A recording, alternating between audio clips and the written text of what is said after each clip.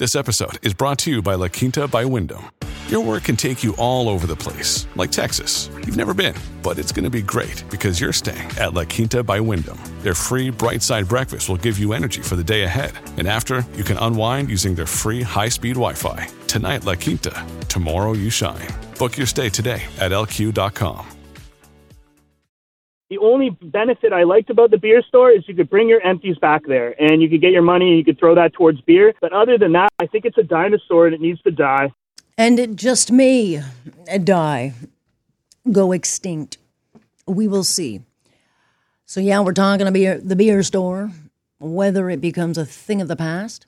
Toronto Star reporting this morning, Ford government will make an announcement next month that it doesn't plan to renew the deal in 2025 that would give the big three brewers, Molson, Coors, Labatt's, and Sleeman, the monopoly over the beer store, which has really controlled the market, selling about 90% of the beer that we buy, albeit with more choice like in grocery stores in recent years, or if you can go to a microbrewery, has brought that down to about 60%. There's a lot of fine print to this, right? And so Ford wants to fulfill a promise of getting beer choice and beers into convenience stores, which have been asking for this for a really long time. But what's the cost?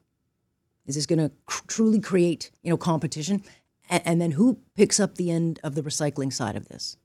Which the big beer companies, they control the distribution arm of this thing and the collection of this thing. So how would that all work? And is it worth the cost to these convenience stores? Let's bring in Dave Bryant to the conversation, CEO of the Ontario Convenience Stores Association. Good to have you. I'm sure you've been busy this morning.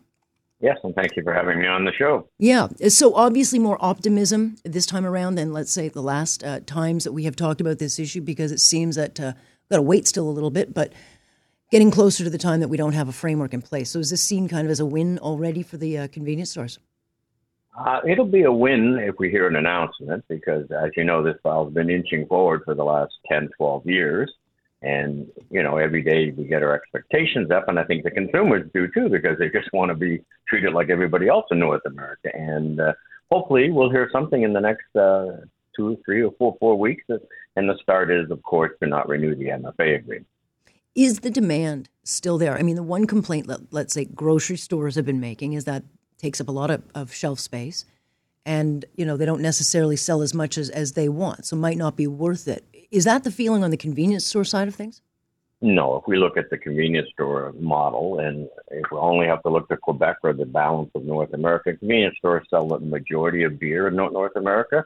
We know how to handle it, and it is actually the greatest traffic generator for the convenience sector. So think of the millions of people that go to this outdated retail business model called the beer stores on the weekend, would then end up at a convenience store in their local community buying other products that go with their beer when they head home to watch their hockey game or something. Yeah. Well, look, convenience and choice, I like it, but we haven't had it, so it's like we've got to get out of this conditioning of freedom and choice. It's a good thing. What about the recycling side of this, though? It's not a small thing. You've got the beer company or the beer store saying that, they want the exclusive on that distribution side of things. I mean, they talk about the fact that they are the ones to do the recycling side, the return side. Is that a side of the business that convenience stores can handle, is the collection side? Well, I believe that the beer companies themselves want to have some control over the recycling, because they want their bottles back and want to find an efficient way not to pick them up at 8,500 convenience stores. So I believe there's going to have to be some type of a new model, whether it be the beer stores become smaller in number of outlets and become more of a recycling to get their product back, but still compete with convenience stores. You can still sell beer. Or do we go look at other jurisdictions like BC and Alberta, where all empties are taken back of any type to the grocery stores and you get a credit there? Or do you just license people throughout the province to be recycling depots and everything gets returned to depots? So those things probably will all be discussed after the announcement's made. Mm-hmm. But I'm not against the beer stores being a deliverer. I'm not against the beer stores being a recycler neither. So right.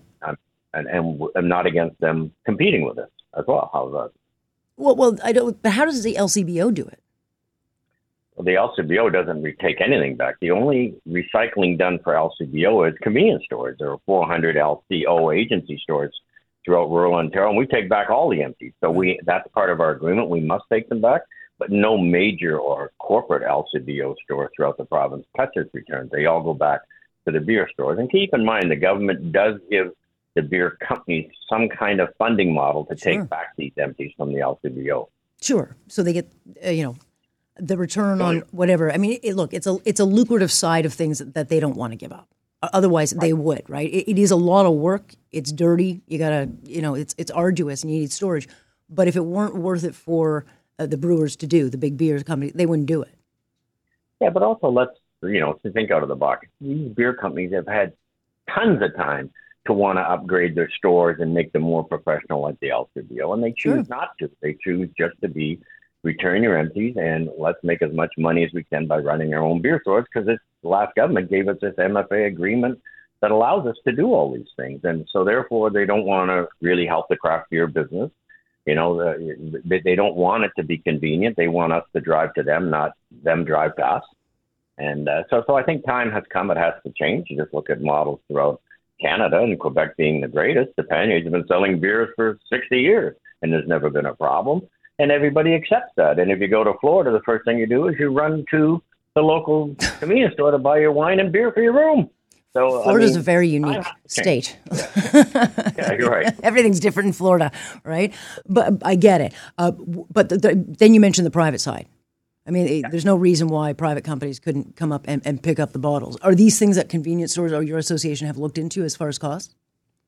Not yet. No, we're still waiting for some direction, because we've all signed NDAs and everything else from the government to decide what is this model going to look like. And, you can make offers and you can make suggestions, but I'm not really driving behind who should distribute it. That's up to the government, and who should handle recycling. Again, I have to wait for any signal from the government. We do it already, so we know that in the 400 stores, it's not, a nice operation, but it works. But I don't see downtown convenience stores like Rabba Fine Foods and that setting up big recycling in their smaller footprint. There are grocery stores that could do it. There are other people, like you say, private operators that could do it.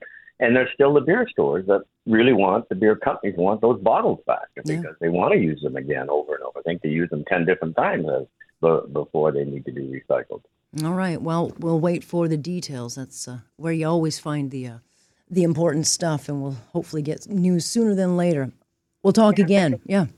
And think out of the box. I mean, this is a great opportunity for craft brewers. I mean, each of them could actually build relationships with 50 stores around their own business model, because they can't really build another craft brewer. It costs too much, right? But they could be our partners, and we could help that industry immensely in every community. Yeah, I absolutely agree. We've got some fantastic microbreweries here, and competition is always good. So I tend to agree. We'll see what this does bring, in the coming days. Dave, thanks for your time. Great. Thanks again for including me. So there you go, Dave Bryans. And you've heard from the convenience store side of it. So they want this. He's right. Lots of opportunity. I mean, you could be a convenience store and just only do microbreweries, right? You could become known as a convenience store that just deals with the microbreweries, get great offers, and then you deal with them with everything. I mean, there's just so many things they can do with this model. We'll hear about, we've got to talk to our stakeholders. Yeah, we got to talk to the lobbyists about what they want. What we want is a deal that brings competition to the market. What we want is a deal that makes it very easy. And what we want is a deal that gets all the red tape out of the way. All right? That's what we want.